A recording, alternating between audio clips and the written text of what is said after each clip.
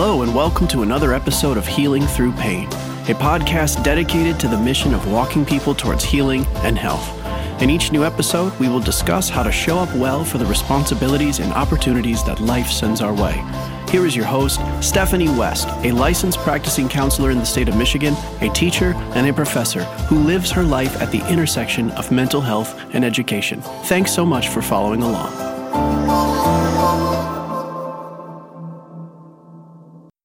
Hey, welcome back to a new episode. So happy to be here with you. It is officially Thanksgiving week. I hope at some point this week you do spend some time thinking about things that you are in fact thankful for. This is really going to be a topic today about what happens in our brain when we decide to direct our thoughts, because really cool, profound things can happen. And gratitude is one of those spaces we can camp out. Let's say you took every day this week and put together a small list of things you're thankful for. I assure you, within a very short span of time, within a couple weeks, your attitude would tilt towards a more grateful attitude. The science supports that, but thought patterns, I think we so often think of some of that science as kind of hokey, or maybe it just takes too much effort. Today, I want to camp out in what happens if we decide to intentionally direct our thought patterns. And I'm going to use the narrative of relationship counseling. Now, one of the ways we set the table with relationships is my client is neither the man or the woman that comes in or whatever the relational dynamic. There are multiple ways that relational counseling can play out. Even the family dynamic is interesting because we're talking about multiple people. No singular person is the client at that point. The relationship is the client, which means we might have to have tough discussions about all participants, and all participants are going to have to play an active role in owning their piece of relational distress if we expect anything to get better. I really appreciated the way Jordan Peterson put it in his 12 More Rules book, I believe, where he says, even if you're 5% of the problem, you have a responsibility to the relationship to own your 5%. Now, you can come in and insist that your partner is 95% at fault, but we don't get to make movement until you own your 5%. And so it's one of those things where we're not going to get anywhere if you're not being honest about your role. And when we talk about your role in the relationship, a lot of relational disrepair comes down to our thought patterns, and that's what we're going to talk about today.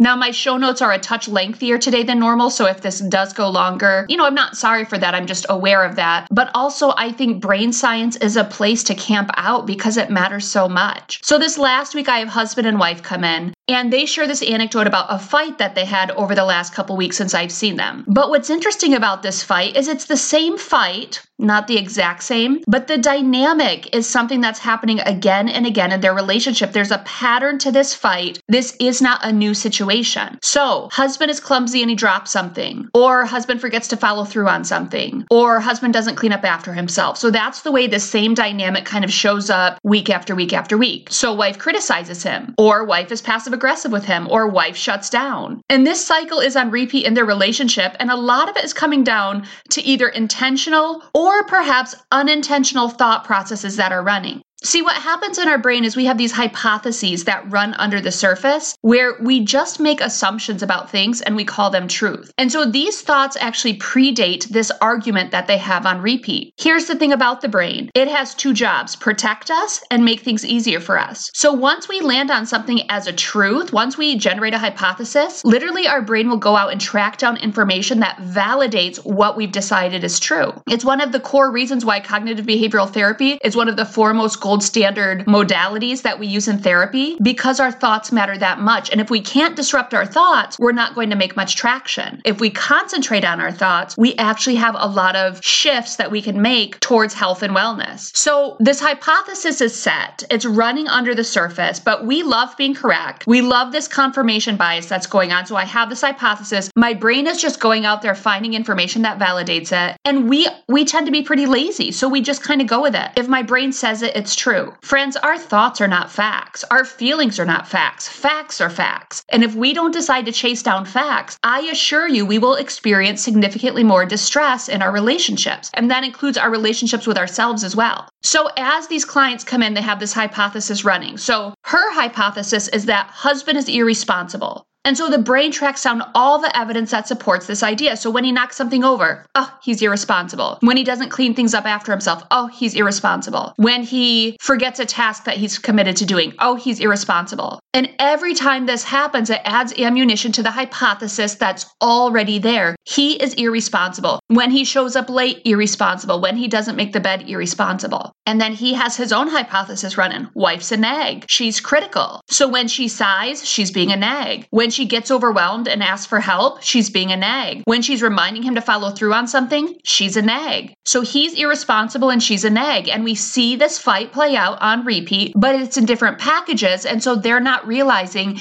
it's kind of the same thing happening on repeat. So what do we do about that? It's not like they're intentionally thinking the worst about each other, but the reality is they are thinking the worst about each other. They're making assumptions about the other person's intentions and calling it fact. And it's running under the surface. So our first step is we have to bring it to our awareness and decide that we want to think about this differently. Now, we also have to consider this has been an entrenched way of thinking. In their story now, it's been going on about 2 or 3 years where we've had these similar conversations or they've reported about these similar anecdotes. And so what I did was I whiteboarded it with them and we put up the hypothesis he is irresponsible. And I asked her, I said, hey, could you come up with any evidence that he actually is responsible? So she starts talking about things that he successfully does around the house, ways he successfully supports the relationship, ways he shows up for both of them well. And so up on the board, I also write the hypothesis she's a nag. And I ask him, is there anything else that might be going on here? Perhaps she's had a hard day at work. Perhaps she's under stress. Perhaps there's a lot going on and her temper's just a touch shorter than usual. Is that her nagging or is that a bid for asking for help and she just doesn't know how to do that well?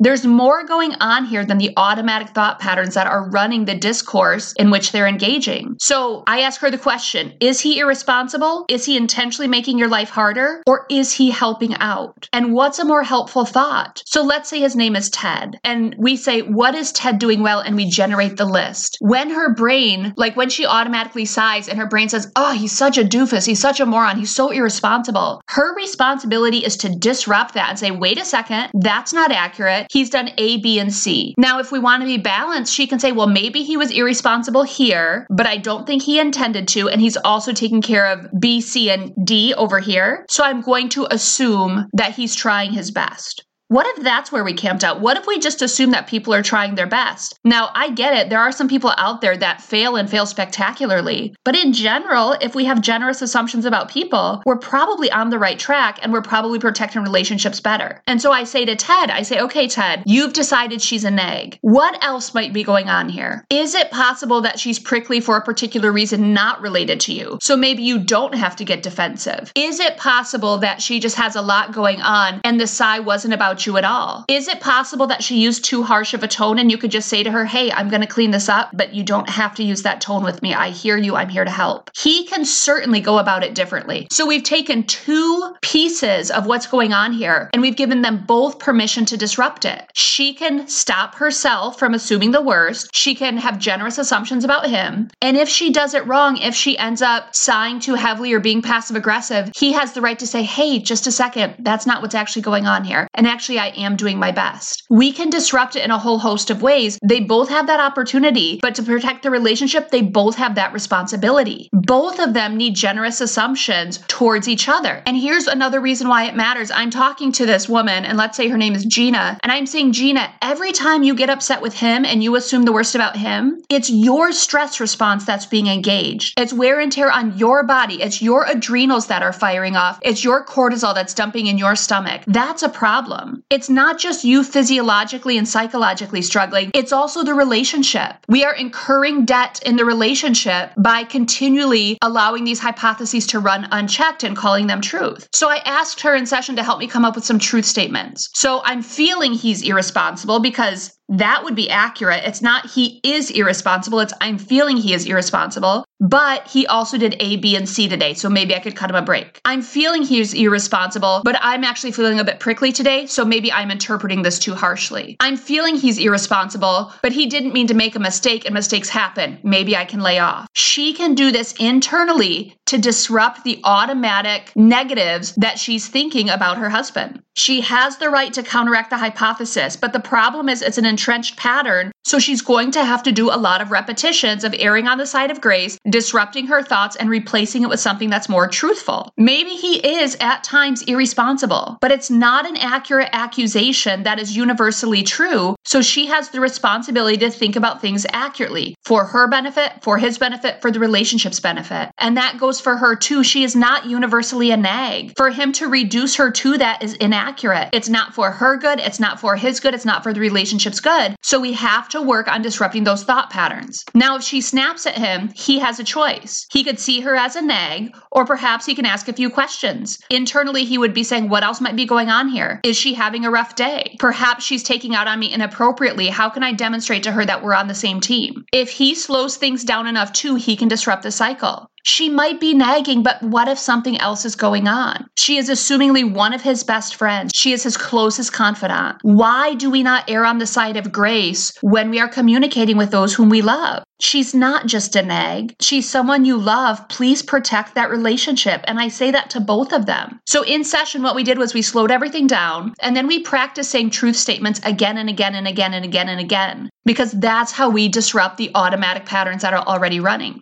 And the only way we make movement here is consistency over time. So if they're doing it with me for 1 hour, but not going out in life and practicing, we're going to keep having the same fight again and again and again show up. And they're going to be like, I don't get it. Why is this still happening?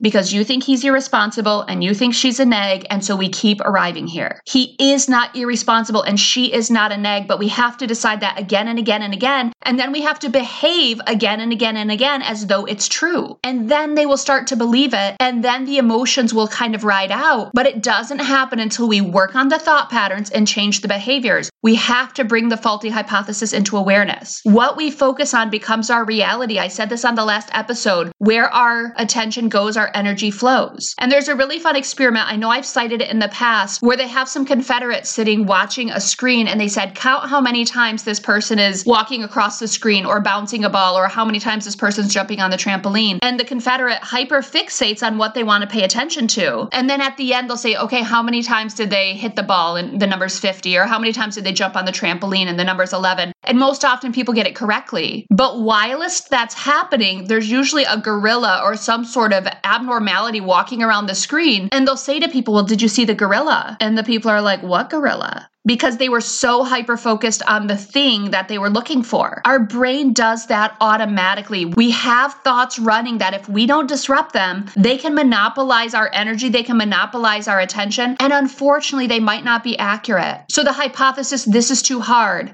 I can't do this, I shouldn't be uncomfortable, that person's disrespectful, he's irresponsible, she's a nag. The brain will generate the hypothesis, and then we will seek out evidence without intending to that validates our thoughts. So we have to acknowledge these hypotheses. We have to look for counter evidence.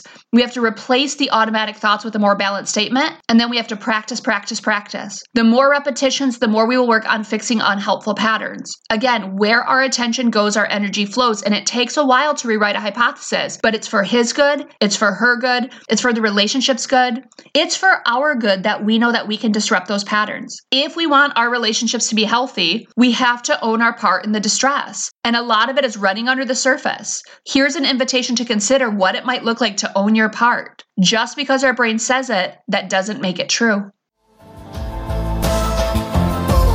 Thanks so much for taking the time to listen. Please share this content with friends and family. Feel free to connect with Stephanie at healingthroughpain21@gmail.com. Until next time, be well.